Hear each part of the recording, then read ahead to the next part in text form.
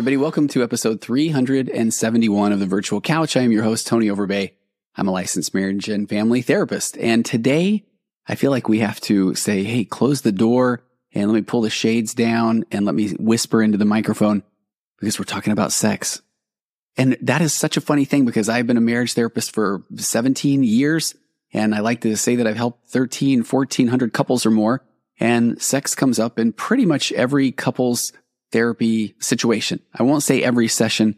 I have a lot of jokes around when people are maybe from a more orthodox religious background. I work with a lot of that population. Then it's usually about 3 or 4 sessions in where somebody says, hey, I don't know if you ever talk about this, but sex. Do you know anything about it?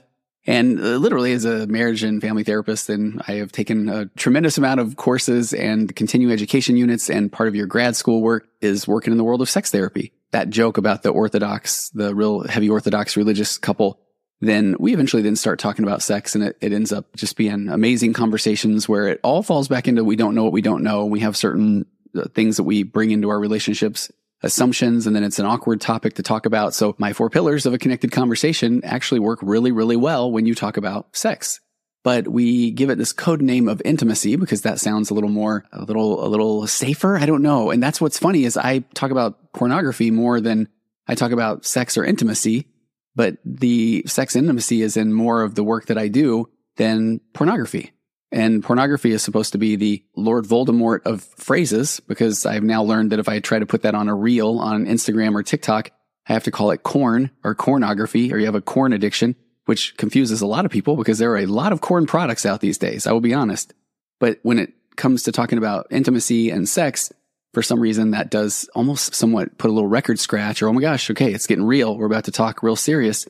So I recognize I need to do a little self-confrontation, sit with a little of that discomfort because it's not uncomfortable at all to talk about it in the office or actually at a church party or with somebody at the grocery store. And that's probably where it's a little too comfortable for me to talk about it. But on my podcast, and we talk about this today with my guest, Dan Purcell. It's a really fun interview. And I was on Dan's podcast a couple of months ago, and I would like to run that as a bonus episode because I really felt like Dan and I had a really good vibe. But Dan has a website, he has apps, he has a podcast, he has a large following on social media. He and his wife have a website called Get Your Marriage On, and it's talking about having more fun and being more playful around sex. So I'm really excited to talk about this today because Dan is just so open about the shame or secrecy around sex and intimacy when you come into a marriage. I thought, okay, I know I'm going somewhere when I started just jumping right in and talking about Dan.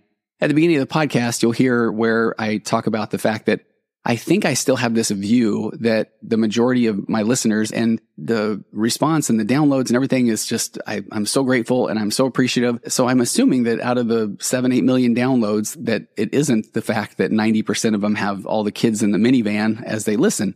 Probably not very many at all. So I think that's the part where I still want to just talk about intimacy and whisper, although I want to be completely open and we need to talk more openly about sex.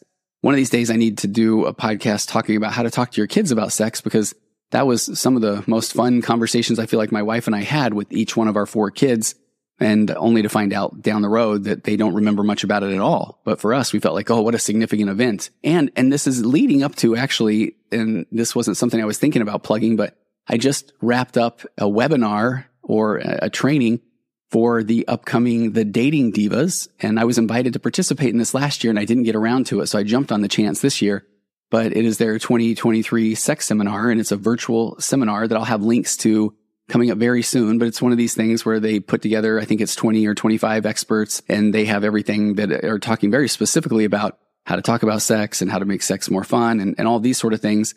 And they asked me to come in, and I was really grateful for it. The boring title, behind the scenes title, was The Anatomy of a Healthy Relationship, which I said, oh, I would love to talk about that. And I'm really grateful that I had the opportunity to lay that out. I did the old starting from exiting the womb all the way up till today and understanding that we don't know what we don't know and talking about our abandonment and our attachment and how we show up in the concept of the 4 pillars. So I really will encourage you to go get that whole seminar. It's one of those things where it's going to be very inexpensive, but then you get all of the speakers. But here's what the title of that, it's no longer The Anatomy of a Healthy Relationship. It is Relationship Tools You Don't Know You Need, Tips and Tools Born from 15 Years of Practice with 1,500 Couples. So that's what their amazing copy editor can do with taking the anatomy of a healthy relationship and turning it into the relationship tools that you don't even know that you need. So I thought that this was perfect timing to have Dan on, and we talk more about sexuality in your relationship, the ups and downs and highs and lows and how we talk about it and the awkwardness of when we don't. And then I'll have more information on the Dating Divas 2023 Sex Seminar coming up in probably the next few weeks. I think they're going to really start promoting that heavily. So with that said, let's get to this interview with Dan Purcell. And please go find all of Dan's info in the show notes, because there were things that I was learning at the very end of the episode that I wasn't aware of, the depth and breadth of the tools that Dan and his wife offer through their Get Your Marriage On website and apps and podcasts and all those things. So I hope you'll enjoy this interview with Dan Purcell of Get Your Marriage On. Come on in and take a seat on the virtual couch. And action. Okay, Dan, welcome to the virtual couch. How are you? Thank you. So happy to be here, Tony. Okay, so this is the part where I told Dan, we got on and I said, Dan, don't say a word, because I just want to just capture this pure gold, because I really enjoy being on your podcast. I felt like we had a real fun interaction, and I feel like we covered 3 hours and about 45 minutes. So yes, I'm going to link that in the show notes. But then I sat there thinking about that, and I thought, man, I forgot that I'm the one that I think the first time we were supposed to record, I got a notification. I was on my way to Disneyland a couple days before Christmas, and I felt horrible calling that off. And then I think last week, I think the morning of, I realized I had someone else in your spot. It's bad. It makes me sound like I'm completely disorganized, but so you've been so patient, and I really appreciate that. So here we are. And you had a death in the family too. Oh yeah, that's right. Uh-huh. Okay, man. That's, yeah, my mother-in-law, and what an amazing woman. So you're right. So I'm just grateful that we are here and we're talking. So there's my first, just thank you so much.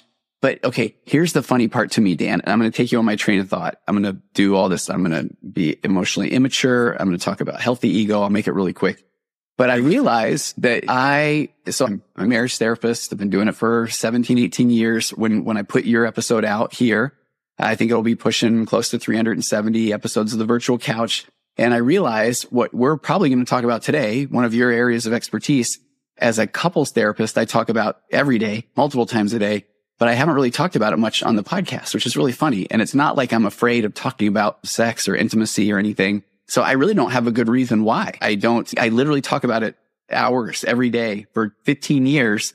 And so I don't know. And I was thinking about that because you and I talked on yours about self-confrontation and sitting with uncomfortable feelings. And I'm not uncomfortable with it. Again, I haven't done this for a long time.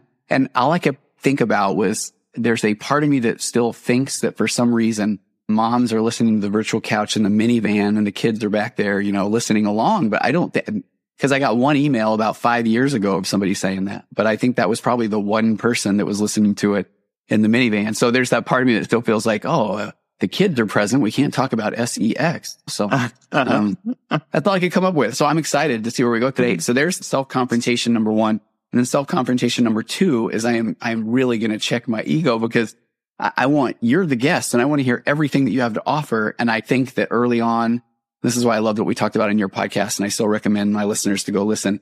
We talked a lot about that self-confrontation and differentiation and not needing your spouse to validate you. And I really worry. Thank goodness I don't like to hear myself talk. So I'm not going to go back and listen, but I would imagine early on in my interviews, I wanted to make sure that the people knew I knew what I'm talking about, because I'm a therapist. And so I'm also going to sit with the perhaps potential uncomfortable feelings of wanting you to know that I'm smart too, Dan. So I am not going to, I want to hear your story. I want you to go. I'm going to try not to say, you know what I think about that, Dan, because I want to know what you think about the things we're going to talk about. So if you're okay with that, I really would love for you to do a lot of the driving. And I just want to kind of hear your story and how you got where you are and what you like talking about and working with. I don't know. How's that sound? Sounds great. Okay. Let's see. So my wife and I have been married over 19 years, and we met each other in 8th grade. So we've known each other for a really long time. Uh-huh. Were there breakups along the way, or was it love at first sight on the school? It's not that romantic. We were just the same group of friends. We went on a few dance dates together, but I was really shy and she was popular. So there wasn't a chance back then. Just trying to stay in her orbit, so to speak, in a sense. Exactly. Is that what the goal was? Okay. Right. Yeah. But we never dated seriously in high school. I served a mission and had a fantastic experience. Where'd you go? A year later. Sorry? Where'd you go? Japan. I served in Japan. Oh, Nihongo skoshi wakarimasu. Oh, いいですね. This is about the only phrase. I used to travel. Look at me. Let me tell you about my experiences in Japan, Dan. No, that's fascinating because I used to go there when I was in my computer career, and I loved everything about Japan. Did you enjoy your time there out of curiosity? Yes. Yeah. In fact, I was born in Japan. So I lived there. Really? I went up through second grade in Japan. Wow. So I already knew Japanese. They kicked me out of the empty seat early. So I got more time than my peers in Japan. It was really good. So I used to travel to Tokyo, which is huge, but this place called Hachioji was one of the places we traveled a lot. I'm curious if you know, where'd you serve? Where all did you? I served in Hokkaido, which is the most northern island. Hokkaido? Of Japan. Okay. Oh, wow. That's a different experience than Tokyo. Yeah, it's like the Montana of Japan. Really cool. And out of curiosity, do you still use your Japanese skills or the language skills at this point? So my dad served his mission in Japan, so he speaks Japanese. My younger brother served in Japan too, so we speak Japanese. And we grew up there, so as a family, within our family, we can speak Japanese to each other. It comes really in handy when we're out in public. We know others around us know what we're talking about. I think that, and that's actually where I was going with it. I think that would just be so amazing and fun to be able to do that. Well, okay, last quick Japanese point. I love the food, and there was a thing there called shabu shabu. Are you familiar with that? Yeah. They're really thin sliced beef. Yeah, you just drag around in boiling water, and then pretty amazing. Yeah. So I don't know. What were your favorite foods, or what's your favorite Japanese food? I don't know. If I had to pick one, it'd be street ramen. Oh yeah, and the ramen shops, not like the ramen here. It's on a class of its own. I miss that, especially when it's wintertime. Okay, this is fun. We will get to, for those listening, we're going to get to an incredible topic, but I enjoy. Here we are being in the moment, and boy, I love that when you can connect. And if I throw my therapy hat, because don't forget, Dan, I want you to know I'm a therapist. But now Dan and I are having a shared experience, and now we will always remember this, and it will be amazing and wonderful. But very quickly on that, the ramen to me, why that's significant is I probably was there 10 times before I tried sushi. I didn't like sushi at all. So then I would just devour ramen everywhere I went until I finally did try the sushi. And now that's 25 years later, and I've loved it ever since. But yes, nothing like Japanese ramen there off the street. Yeah. Yeah. In fact, that reminds me of a story. I didn't like the idea of eating anything raw, like sashimi or sushi. Yeah. And I didn't like sushi either because to me, rice should be hot and steamy, not cold and sweet. Yeah. And vinegary, the sushi rice usually is. Yeah. And I served in a very cold part of Japan. And one particular day we had no appointments. So we were just outside all day, snow up to our waist, just knocking on door after door. No one's letting us in. And it was just a really miserable day. It was cloudy. We're just frozen. But we had one appointment at 8:30 at night at the very tail end of the day. And it was really on the outskirts of town. We had a hard time finding them. They lived at the top of this hill. And so it was like, we're slipping on the ice and snow, getting it to their house. And they're a very modest home. They don't have like a traditional Western door. They had the Eastern, sliding door. Sliding. We opened that, come inside, and guess what they had served us for dinner? Warm rice? Sashimi and sushi. Oh, sashimi. Okay. Right. The raw stuff, right? Oh, and I was so hungry. I was so tired. And after being rejected all day long, to have someone go through this, it's expensive. It's an expensive meal. They're really putting out to have the missionaries come over. Yeah. And I couldn't turn him down. Anyway, that was the best sushi and sashimi I ever was. And from that point forward, I didn't have a problem with it because I love it. In that moment it was meaningful. Yeah. Again, being very present there. And were you a fan ever since? Did that sell you, or was that just an isolated experience based off of all the things that led up to that moment? And no, from that point forward, I didn't have a problem with it. Yeah, definitely. Yeah. I love it. Well, if I can do it here, I can do it there. And I think that's like a principle that we can really build on for our conversation today, because it's like faith.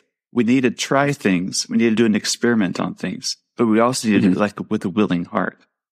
Yeah. So my wife and I both come from really good families, but sex wasn't talked about much at all in our homes. And if it was either about biological reproduction or the thou shalt not talk, but not a lot of conversation about how to build a great and exciting sex life. So because no one really ever talked about it, we both inherited some anxieties about it. Yeah. I remember our wedding night. We were so excited to be together and to have this new experience together. But I didn't know I kind of had an idea what was supposed to happen because all the lyrics to all the love songs say, you make love all night long. Right. So we make love for the first time and my body doesn't last all night long. I think the Hall & Oates wrong with me. I think Hall & Oates have a song, Did It in a Minute. Maybe that's like more applicable, right? Yeah. Probably. Probably, yeah. But I love what you're saying though, and you're right. It does tie into even your sashimi and sushi experience. I mean, you absolutely, in that sense, don't know what you don't know until you know it. Boy, knowledge can be such a hindsight principle because you wouldn't have even known the right questions to ask heading into your wedding night because you weren't modeled a way to talk about it. And now back into that role of marriage therapist, I do feel like most of the conversations when we finally start talking about sex are, well, tell me what that was like growing up. Tell me what certain things meant. What are expectations? And right. It's just a conversation that gets really immediately awkward and full of a lot of judgment and a lot of assumptions and then a lot of shame. So how'd you navigate from there? Not very well, because I had a hard time reconciling spirituality and sexuality. Like spiritual people aren't sexual, yet I have sexual desires. And so that's a constant combat. And like kind of the running story in my head was like, sex is all about the quote unquote, the natural man. Cause I really didn't understand then what natural man really meant. I thought it meant any natural desires. I had tried to suppress my sexuality, sexual desires. Like here's an example. Maybe 2 weeks after I was married, sex is so new. I'm excited about it. And I have all these questions. And at BYU, Idaho at the time, and I go to the library and I get the courage to search something about sex or something. And I found a textbook on human sexuality and thought, if this library has such a book, I'm sure it'd be a helpful resource for me. So I write down the call number. I go to that section of the library and I don't want anyone to know that I'm there. I don't want anyone. Yeah. So like, make sure no one's like looking at me as I take that book off the shelf. I tuck it under my arm. And to my bad luck, it was like a woman at the checkout, like scanning, checking out my book. I didn't make any eye contact with her. Like, I don't want you to know I'm getting this book. I put it in my backpack. And anyway, later on, like that night, I flip open the book. I'm just leafing through the pages. And I see like an illustration of a couple having sex, like in the 69 position or something like that. Just a drawing. And I freaked out. Oh no, this is pornography. I'm not supposed to be looking at this. Yeah. So I shut the book and I promptly returned the book, never to get any answers to my questions because I thought I shouldn't be looking at it. So, and look at that right there, Dan. Even like you're going into I'm a very old man and I worked in the video store industry 30 years ago. And it's as if you were going into that behind that back wall where all the R-rated and pornography movies were and your trench coat with your hat pulled down. And what I was trying to do was learn about this natural thing that occurs with couples. And so and then the fact that you're going to literally a clinical textbook for it. And then you even see the things and then feel like I did something wrong. There's so much there. I felt like I did something wrong. Right. Yeah. So my wife and I have always, I guess you could say, a really good marriage. Like we have a great emotional connection. We know how to play together. We're good. We prioritize date nights throughout our marriage. Like we've been comfortable talking about a lot of things. So fast forward 13 years. So 13 years into my marriage, I am having the conversation with a friend and he opens up to me about his sex life. He starts telling me some of the things he and his wife are doing in bed. And I'm like, really? Good people do those things? And he has a very vibrant and creative sex life. And I guess you could call it, I had morbid curiosity. It's like, oh, no. Wait, tell me more. No, don't tell me, but tell me a little more. Yeah. I was so fascinated that here's a good man that enjoys sex with his wife. They're very creative. And the reason why he was telling me these things wasn't to brag or anything like that. He was trying to tell me that ever since he and his wife really started working on their sexual relationship, their bond became a lot stronger. They're better friends. They communicate better. They parent together better. There's all these benefits he's experienced in his life when he's really put the effort into making sex great for he and his wife. And he had something that I did not have. I could notice that. And so this was kind of my moment where I'm like, well, maybe all along I've been wrong. Maybe there is more to sex. Maybe there's a lot of goodness in sex that I've just been dismissing because of the way I've been thinking.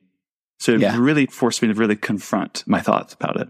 Tell me about that too. When you think that, is there, okay, you may start to feel like, yeah, maybe I am okay, but is that still something that is scary to try to bring to your wife? Were you nervous about that? Yeah. Okay. Yeah. So I go home that night and say, hey, Emily, you'd never guess what kind of conversation I had today. Now, part of the conversation with my friend is he told me that I think in his marriage, his wife has the higher desire for sex. So she basically told him that he's not a good enough lover at the time, and he needs to like figure things out because she's not satisfied or whatever. Yeah. And which he took very personally at first. He didn't like hearing that from her. And, but since I made an effort to make it great for her and then it's great for him, that's kind of how the story evolved, right? So I'm really self-conscious now with my wife. Am I a good enough lover? Are you enjoying our time together?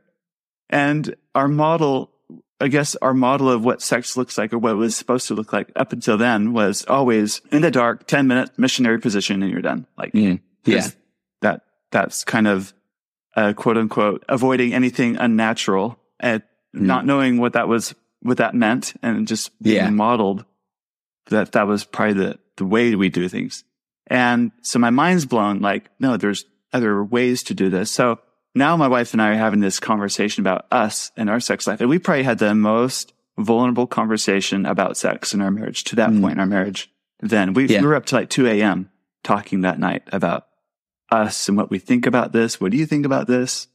Is this okay? How do we know if this is okay? This is so different from our experience, yet there seems to be more here than we're experiencing. I appreciate, because I feel like people will have these, I like what you said, the most vulnerable conversation. And I won't go into, I love my 4 pillars, and there needs to have, I think a framework is ideal. But do you feel like at times when we get vulnerable, it is more of do you feel like you were coming from this place of curiosity and then just this collaboration versus why don't you? Or, do you feel like it was a different vibe in the conversation altogether? Yeah, but I was really scared talking about these things because we didn't talk about these things ever. And there's a lot of judgment involved, a lot of self-judgment. Yes. What does she think about me? Does she think I'm going to be some, sex maniac or something? Like there's a lot of that self-judgment too. You're really self-conscious going into that conversation. What will she think if I really tell her my experience, what I think and things like that? Yeah. Well, and I think this is why it is so important to talk about this as a couples therapist. I always talk about this as one of those, I call them a high charge topic. And then I almost feel bad because that puts such pressure on having the conversation. But I really do feel like having a good foundational principle of a connection and having a way to communicate is necessary so that it doesn't happen like what you're saying. So I think we're all going to worry that, okay, if I really say this, she's going to think that I am a deviant and then she's going to want to leave. And I think it hit to that core attachment wound of, will you still care about me? Do you love me?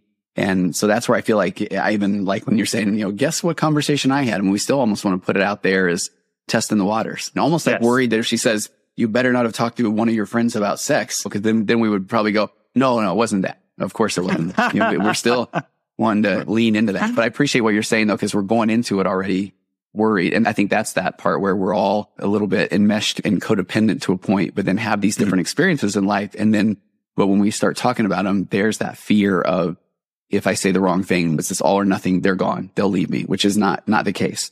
That's not the case. But there is a reason why we haven't talked about it to that point. Yeah. Yeah, absolutely. Right? Yeah. So then, but we pushed through it from there. Like, courage, forward, onward. Yeah. And do you feel like, Dan, at that moment, do you feel like there was, I don't know, if you had to rate your assumptions around what her beliefs were you close to the mark, or did you learn a lot that you weren't aware of, or what was that like? I would say that's a both and, or yes and no. Yeah. I live with her. I know her. I've known her for a long, long time. So I know pretty much how she's going to respond to things. Yeah. Yet I was blown away at her compassion and her openness and understanding. I didn't expect that much, like that she held space for me to kind of explore this with her at that, during that conversation. And likewise, I wanted to hold space for her to explore her thoughts, because we really haven't put a lot of brain power to really examining this topic of our marriage, because we always thought this is a topic of the marriage you don't examine. You kind of let it be. I love your answer, because it's the yes and, because I really do feel like this is where that we observe and we judge in the same motion with our spouse. So, and that's where I feel like even the concepts around, oh man, can you believe that so-and-so whatever, that they do this in their life, and we're kind of making that bid to our partner of, what do you think? Because if you really get angry about this, then I know. Or then we observe things where, I've had some really good sessions with people where maybe a wife has started to open up about why she may feel shut down in certain times during sex. And where the guy has then said, no, I know that that's because of this. And then she's saying, it might date back to a previous relationship or some childhood trauma. And so I like what you're saying. 'Cause I think we, over time, even if we think, oh no, I know my spouse. No, we know what we're observing and we know the judgments that we make, and then we do that long enough. And now we even just assume. And even when they try to open up to us, often I think we say, no, I know. You can be honest with me they're trying. So I love what you're saying there. So then what was that process like from there? You have that vulnerable conversation, and then the next day, did you feel an emotional hangover, or did you feel excitement, or what was that like? I guess excitement, because that conversation didn't end then. Probably for the next 2 weeks, we're up late every night talking about things and what do you think about things like that. We both concluded we needed more information, and being scared to even Google our sex questions, we thought maybe a book would be helpful. So we did Google like a Christian author, like sex book, and found one. It came in the mail. We read a little bit together that night. She fell asleep because, she's tired. And I think I stayed up to 4 a.m. and I binge read and finished the entire book in one night. It was awesome. Like you have the permission now to read that kind of thing. Yes. Get rid of those BYU Idaho library days in that very moment. Yeah. And the vibe of this particular book was like perfect for what I needed at that time, because it was basically giving me permission that sex is a good and helpful and wholesome and amazing thing, which is very different than the narrative I have been giving myself. It was something to be tolerated, not something to be embraced and celebrated. So that's what I needed at that time. So where things go from there. So now a couple of weeks and you're still talking, you're reading books, and then, then what happened? I should also mention, I had a lot of questions about what's okay and not okay. I think a lot of people have that. So do you know Jeff Stewart? I think you know Jeff Stewart. So Jeff and I have had our Home and Away podcast as well. And what's funny that you're talking about this too, I have him coming up soon to talk about consent in relationships. And in my world a lot, when I'm working with clients, and we can maybe get to this in a minute, but I find that people do fall into these particular patterns or ruts in sex, whether it's talking about things like duty sex or whether the guy is going to, I had a guy put it so well, and I'm sorry, now I am going on a tangent, but Jeff is such a good person to talk about this with, but the concepts around consent, where if a wife is saying, I don't necessarily feel like doing a certain thing, but then the guy is saying, okay, but I can get you to orgasm, for example. And then he feels like, see, that was worth it. But the wife said, I don't want to begin with. And then I've had that conversation so many times where then the guy feels like, no, but I got us. A guy said recently, and I appreciate it. He said, no, I got us to the promised land. And she said, no, you didn't respect my boundary. And then, right. And so often I will have a guy say, but you had an orgasm. And that's where I have a classic line of, okay, well, yeah, if you're asking if the 20,000 nerve endings and her vagina responded to stimulation, then yes. But was she a part of that? No, not mentally. And so anyway, so Jeff's going to come on and talk more about that concept of consent, because consent sounds like things in dating or that sort of thing. But I think in the marital relationship, that's important. But I digress. Tell me, Dan. So Jeff and I live in the same neighborhood. You do? So we see each other at church, and I really respect Jeff. And I figured of all people to help me understand where's the line of what's okay, not okay, he'd be it. So I say, Jeff, can we go to lunch? He's like, sure, we'll go to lunch. So we're at Chick-fil-A, and I get all my courage and I ask him all my questions. And so we're talking about everything in explicit detail. And I feel so sorry for the family sitting next to us at Chick-fil-A. They're sending the kids into the ball pit voluntarily, right? Yeah. This is my chance. And he was so encouraging. He was so amazing. Yeah. This stuff's fantastic. He was encouraging. Keep going. This is good. You'll figure this out. So I guess we just started progressing a little more. And then within a few months, I say within 2 months, our sex life went from good to, I guess it wasn't bad, but we didn't know any better, right? To like, holy smokes, amazing. Like we started experiencing a lot of change, a lot of excitement and vibrancy. And then all the things my friend talked about, our bond became stronger. We were communicating. If we could talk about that, we can talk about anything. So our level of communication just deepened, and all of a sudden the sky was bluer, the grass was greener. I'm performing better at work. Like I'm whistling. There's like a pep in my step. There's so much in life that was like so much better when our sex life just became amazing. Those Twitter-pated feelings I had early on in our relationship all came flooding back in full force. And we're flirting with each other all the time. Just the level of playfulness in our relationship just went up like an order of a magnitude because of the vibrancy of what we're experiencing together. And so I'm curious too, do you feel like, were there still these experiences where there were not tonight, or did you feel like it was, if somebody was saying that this was something that you wanted to do, then okay, we're doing this? Was there any of the letdown? Not even letdown, that's the wrong way to frame it, but do you know what I mean though? Because it sounds like right now when you're saying, okay, it was just this euphoric high. And I think a lot of couples that I work with will often feel that because we finally talked about the elephant in the room, but then but we still don't really necessarily talk about, okay, when maybe the euphoria dips a bit, it doesn't mean that, okay, now we're going to go all the way back to where we were, and how to find that area in the middle, the gray or that kind of thing. Yeah. So I'm still very immature and have a lot of growing to do. So yes, we've experienced all of those things, and I'm still growing in all those areas. However, I got to say, I think growth and progression happens it's not so linear, right? Our growth isn't so linear. Like we have growth spurts where you grow, and then you hit a limit, and then you kind of stay at that plateau for a while, or it might feel like you digress for a little bit, and then something else happens, and then you have another growth spurt. So you hit your next limit and you progress for a while. That's been my experience. And I think that's the experience for a lot of couples.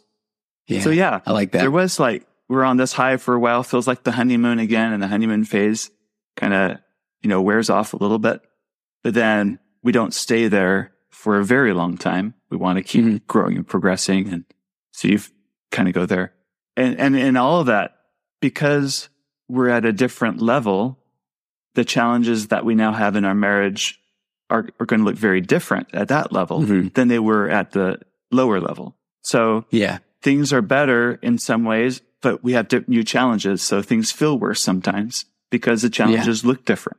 So we're always leveling up because there's always another level, I think.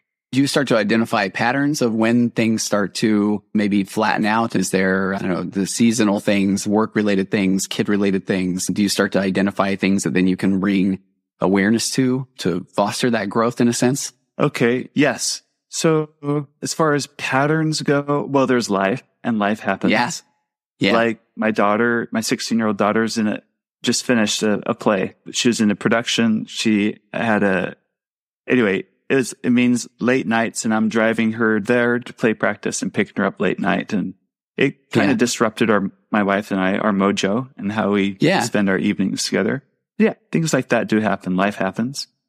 And do you feel like you guys were communicating about that in real time, or was that something where you would then all of a sudden feel like, okay, something's off, and then we go back and review the game film, or again, do you know what's happening as it's happening? I guess yes. Or we go into it knowing that, all right, daughter, when we play practice, this means this is going to happen. So part of my personal growth is I guess learning how to self-soothe a lot better around things like this. And that's a skill I don't think people teach enough. Learning how to like calm the heck down around things when they don't go exactly the way you had hoped to go, and just being okay with that. And what's that look like? And I think this is some of the stuff we talked about on your podcast, which I so appreciate, because and maybe that's a good context. I hope it doesn't feel like I was trying to set you up for an answer or anything, but I like what you're saying, because I feel like in the perfect world, we know, and we can say, okay, what are things going to look like while our daughter's at play practice? One of us can be driving. We may be tired. We maybe need to communicate more. Or I find the couples that in the middle of it, they recognize something's off, and then they are able to communicate about it, assuming the good intentions. And so now we recognize, okay, this is what's happening. Can we make adjustments? And I worry that too often now we realize we are just off, and then we start trying to take a look at what happened. And now in hindsight, I feel like that hindsight piece was pretty important. And I worry at times that couples, they don't want to, quote, dredge up the past, but I really feel like you can analyze that data if you have a nice framework and look at it at its place of, okay, that happened. What was my role? And so that's where I was going. But I like what you're saying about the self-soothing too, because what does that look like? What have you learned? I've got a few thoughts on this, and I'm not saying I'm always really good at this, but I'm getting better and better at it. the first thought I had is, the old story about the Indian chief teaching his son that there's two wolves or that you feed? Two wolves in him, right? One has a death instinct, one has life instinct. Well, which one wins? The one you feed, right? Yeah. I think that's really true. And it happens on a microscopic level in our marriages. Like this idea of, are things a year from now going to be worse between us, or things between us are going to be better a year from now? So it's, I guess, kind of like an optimism versus a pessimistic outlook. Yeah. And it might sound silly to say, but when you feed the wolf that says things are going to be worse, a year from now because of this or that, it does manifest itself in the way you relate to each other. Because you tend to withdraw a little more, or justify your resentments, because you're like, oh, well, we're already heading down this path. And that's the wolf you're feeding. Yeah. But there's also the other wolf you can feed. Yeah, things are really bad now. It could be a lot worse. But if things can be worse, I think that means things could be better. So I'm going to do those things that advocate for or fight for something better. Yeah. There's also entropy is at stake. I mean, is a very powerful force in any relationship. And talk about that. The marital entropy. If you just leave things as they are, they deteriorate. Is that the concept? Exactly. That you're yeah. So it is a constant uphill thing. So it's exhausting sometimes, but it is a fight to prioritize each other. It's a fight to make sure we're connecting. It's a fight to make space for both of us to express what we need or what we want out of our relationship together. Yeah. So those are forces to fight against. I haven't thought about the wolf you feed in a long time, because I do feel like there's so much there where, what you seek, you will find. If you want to find the ways that your spouse is not there for you the way you would like, you're going to find that. If you're going to find the ways that you can show up different, you will find that. And I like what you're saying. I haven't put that in the context of that wolf you feed analogy, because I really do like that a lot. Because if I want to find my part in something, I'll find it. If I want to find her part in something, I'll find it. And then I really feel like if I'm going to look for the part, what she's doing, then I have to acknowledge the fact that I am basically saying that I'm not at fault. This isn't a me issue. And I would rather have somebody start with it's a me issue, because I only know really what I'm going through. Another tactic that helps me is paying attention to the story I'm telling myself. And I play the game 2 Truths and a Lie. Oh, okay. Tell me more about that. Okay. Yeah. So often it's like, we'll never XYZ, or she'll never want this or whatever. And so then I build this story in my head. I keep telling myself the story over and over that she's never going to want to do X in bed with me, or whatever it might be, right? Yeah. We'll never achieve this or whatever. And sometimes the story we tell ourselves has a lot of truth, but there's a little bit of a lie embedded in it. Okay. So identifying what about it, the story I'm telling myself, what's true and what really isn't that completely true. We like to self-deceive ourselves in a way. We like to set up a story that makes us feel better or superior, or we're the ones in the right, they're in the wrong, or whatever. But identifying, really, that's not completely true. I mean, there's a little bit of stretch in this area. But identifying that's tricky. So one tool that I've held that has helped me with that is I type up a dialogue. So this takes time. So you got to be willing to set aside some quiet time. I open up a Google Doc and I will type up like the dialogue of the last conflict we've had around something, or a conflict I anticipate we're having. I say this, she says this. Then I'm going to say this. And if I say this, I think this is how she's going to respond, or this is how she does respond. So I kind of type up this dialogue, and that practice of typing up this dialogue helps me, at least on paper, take a step back and say, I can see here where like for me, my tendency is to take the superior stance. Okay. I'm more evolved than you. Yeah. I know what's going on and you don't. Like, that doesn't create a marriage where we're equals, right? Because I'm condescending.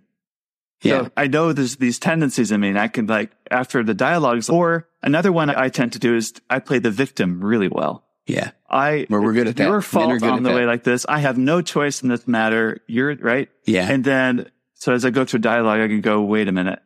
I'm playing the victim here. And the victim pattern for me is always I don't have a choice.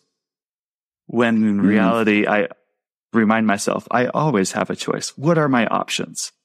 Even if they're all crappy options, what's the least crappy options of all my options I can still make?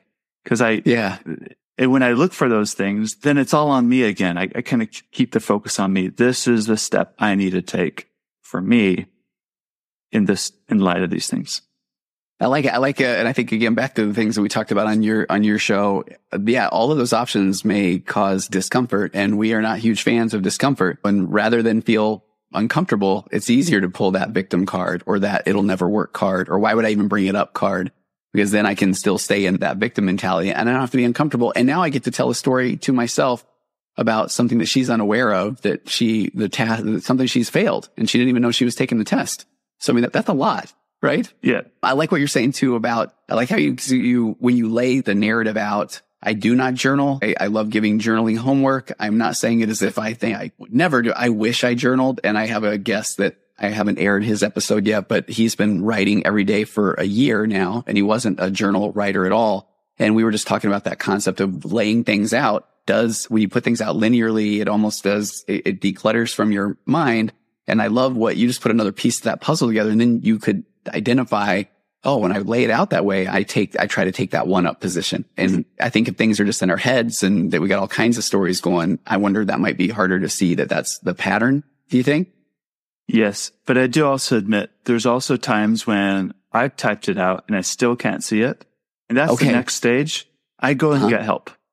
Okay. So I have friends. I'm in a great group of other men that I can trust with some of these things.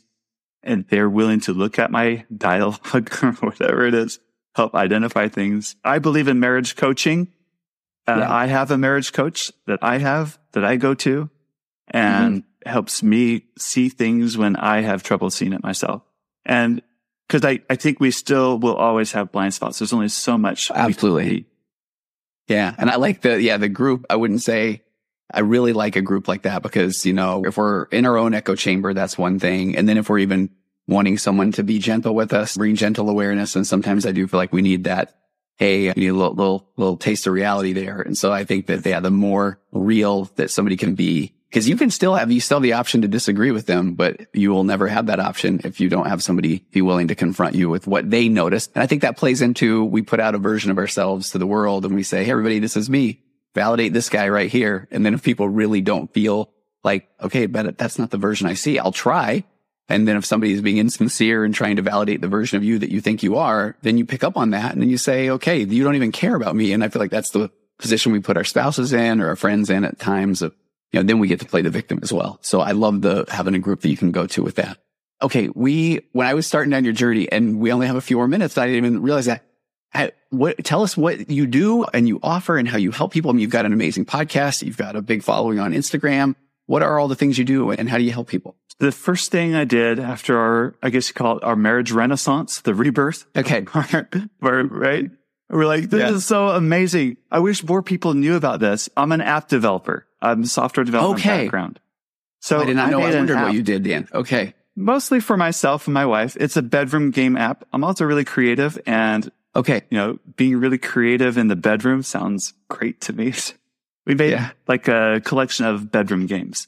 We put it on the App Store and it took off because I think we hit a underserved market. It's not crass. Wow. It's not raunchy. Yeah, it's not lame. It's full of really good information and it's fun. Okay. But in the process of marketing that app, I connected with like that author of that book that I stayed up really late reading. Yeah. I connected with her. I connected with other authors and other bloggers and Instagrammers and podcasters. Oh, wow. These are the people that I admire and learn a lot from and say, hey, I have this app. Would you like to share it with your audience? And they check it out. Say, yeah, we love it too. Of course we'll share it. So I kind of developed these relationships with others in this like conservative Christian sex positive like community, which I didn't know existed until I was going to make a joke there, Dan. Like, and you found all 20 of them. Oh, but I'm joking. I know it's so much, but probably 2,000 of them. But, right? No, exactly. Yeah. Right. Exactly. So one thing led to another. Then a year after, so this is in 2018, my wife and I had this harebrained idea to put on a marriage conference.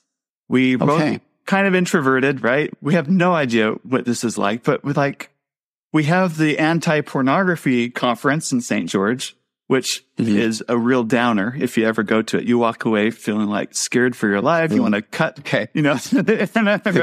It's like, it's not an upbeat event that right? Yeah. And then we have the family history conference, but we don't have anything for like marriage enrichment.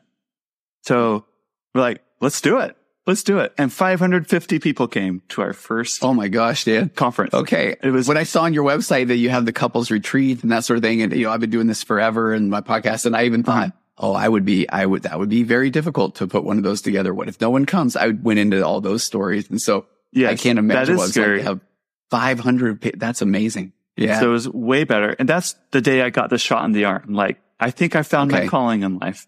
I love helping couples have a great sex life. That's it. So ever since then, I've continued to develop apps. I have about 5 apps on the App Store. The main one is Intimately Us.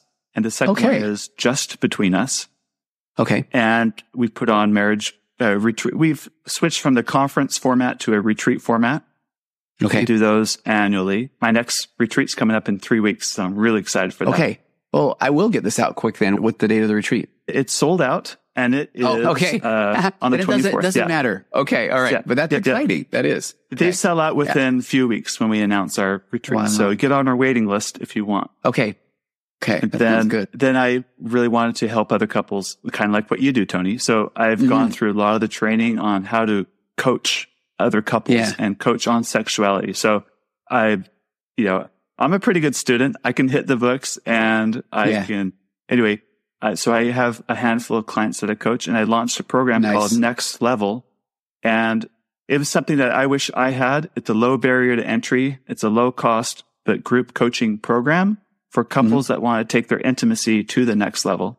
And it's myself and another trained marriage coach in there. And we have weekly meetings. We have a private podcast. Kind of like what you have, the Marriage Matters. Is that what? Magnetic marriage. Oh, you're fine. Yeah, I knew I had an MM. Yeah. You're close. Kind of a style of right. Where as you subscribe, you can listen into other couples being coached anonymously. So nice. We kind of create this kind of community, and that's called Next Level, and that's growing. Okay, pretty big. Hey, this is exciting. We'll have to have you back on again too. But I did a podcast recently where it was all about therapy versus coaching. And I talked a lot about I wasn't aware that, and I'm kind of joking here, but that there was this therapist versus coach vibe that I wasn't aware I was supposed to have, because I really appreciate coaches. And I know that I think that, as I often kind of joke about the fact that I think a coach is necessary to say, okay, here are the next steps. Here's what's worked for me. Here's what I feel like will help.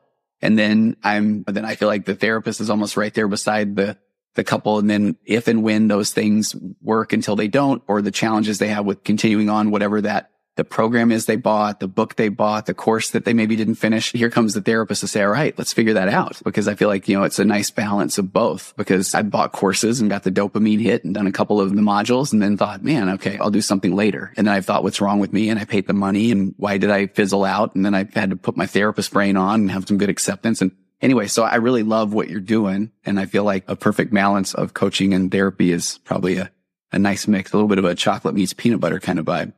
I like that. Chocolate and peanut butter. That's a good idea. Yeah. And the way I look at it too is therapists are licensed and trained for treating that mental illness too.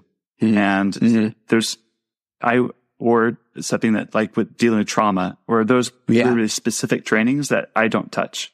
But if it's about overcoming differences in sexual desire, I can totally coach you through that. Or if it's about, I need more creativity in the bedroom, or help us where we have this dynamic where it's the pursuer distancer dynamic. I can help you with all those common patterns that a lot of couples struggle with. I can help you with many of those. And people do come and their marriages are changed for the better as a result of this. Like, they're learning new habits and new tools that help them, like what we talked about today, for example, self-soothing, if that's what they need, or if it's learning how to have those difficult conversations that need to happen, and how to have, those are all things that I think couples benefit from things like this. So I love it. I do. And so then if we kind of wrap up where we started there, I honestly, part of what I was excited, because I really liked your vibe when I was on your show. And I know that even as we were talking, I know as the therapist and whatever 1,300 couples later, my default at times is to already anticipate the buts that are happening. But then the people need to first try to understand the things they don't understand. And maybe those buts won't be as strong, and that big fear of the unknown. that's there, a lot of times I almost feel as a therapist, I'm trying to walk us gently to discover the unknown. And I feel like sometimes maybe the services you offer are saying, hey, here it is. And it works. And I know it works and it's exciting. And then as people, that they didn't know that. And so they start moving toward that a little quicker. And then just know that you can have a good therapist there if that trauma response does come up, or if you start doing okay, everybody else seems to agree. What's wrong with me? Oh, maybe that's then where the work kicks in. So I love what you're doing. That's awesome. So I'll put links to everything. I love that the next retreat you've got is sold out. So get on your waiting list, listen to your podcast, and then we should do this again. Yeah, let's do. I guess I can announce we will be having a virtual marriage retreat on June 9th of this year. June 9th is International Lovemaking Day because it's 6-9 on the calendar. Get it? Oh. It's also a Friday. And so we're going to have a 2-day virtual lovemaking retreat. So you and your spouse it's up to you to get your own hotel or kick the kids out of the house for the weekend or whatever. And then we have sessions where we're meeting with you and giving you very specific ideas to help you explore your own eroticism in your own marriage. So you have a very wonderful lovemaking retreat that weekend for the two of you. Perfect. All right, Dan, what a joy. Thanks for coming on. We'll talk to you again soon, and I'll have all the notes that we can put in the show notes, and we'll try to get this out pretty quick because I think there's a lot of good stuff here. So thanks for coming on, and thanks for having me on your show. That was a blast. Thanks. My pleasure. Okay. All right. We'll talk again soon. Thanks so much. Great. Thank you, Tony.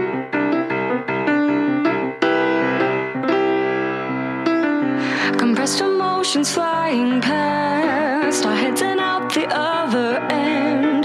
The pressures of the daily grind, it's wonderful.